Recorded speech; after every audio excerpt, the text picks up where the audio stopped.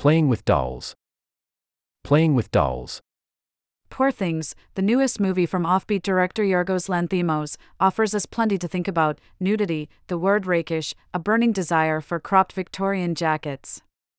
In the film, we meet Bella Baxter, Emma Stone, a woman-child created by a controversial scientist, Willem Dafoe, who found her dead pregnant body in the Thames and implanted her baby's brain into her adult head, jolting the resulting hybrid back to life. As weird as this premise sounds, it's pretty transfixing once you get used to it, and the film follows Bella along a series of madcap adventures across the globe, many of which involve food, vigorous sex, socialism, or some combination of the three. Plenty of parallels have been drawn to Frankenstein, to Freud, and even to Lanthimos's other excellent collaborations with Stone. But to me, the most telling comparison is one that critics were quick to catch on to at the movie's Venice Film Festival premiere. Poor Things is the much raunchier older sister of Greta Gerwig's Barbie. https://www.thecut.com/2023/07/barbie-movie-the-cut-reviews.html. In the broadest strokes, Barbie and Poor Things, which, coincidentally or not, are also two of this year's buzziest releases, follow the same plot: a naive woman conceived under some fantastical circumstances and controlled largely by men ventures into the real world, where she stumbles upon upsetting revelations about gender and social inequities. Eventually, she arrives at some sort of enlightened new headspace, having confronted the ugly truths of the world and developed her own sense of agency. Unlike some older biblical loss of innocence plots I can think of, Bella's and Barbie's journeys are celebrated. As unpleasant as tasting the forbidden fruit of these harsh realities may be, it's also clearly the right choice. Are these creationist stories successful? The jury is out. Barbie runs out of gender theory road somewhere around hour 2, coming to a sputtering close. Poor Things has received a heftier share of backlash, largely as a pseudo-feminist circus of exhibitionism penned and directed by two cis men. Both have been criticized as ideologically muddled. Personally, I didn't feel satisfied by either movie's take on female empowerment. But I also found them to be thoughtful, ridiculously funny allegories for modern womanhood that, at the very least, give us something to chew on well after the credits roll.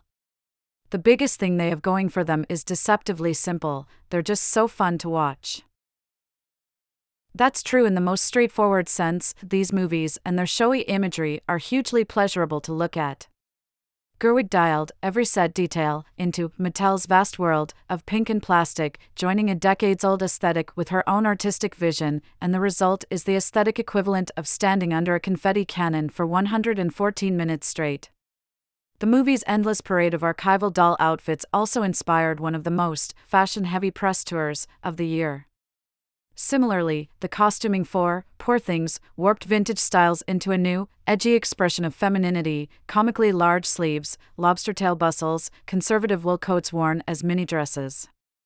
Where Barbie brought a stale brand concept to vibrant life, Lanthimos and his team worked off drawings from Poor Things' source material, a 1992 novel written and illustrated by Alasdair Gray.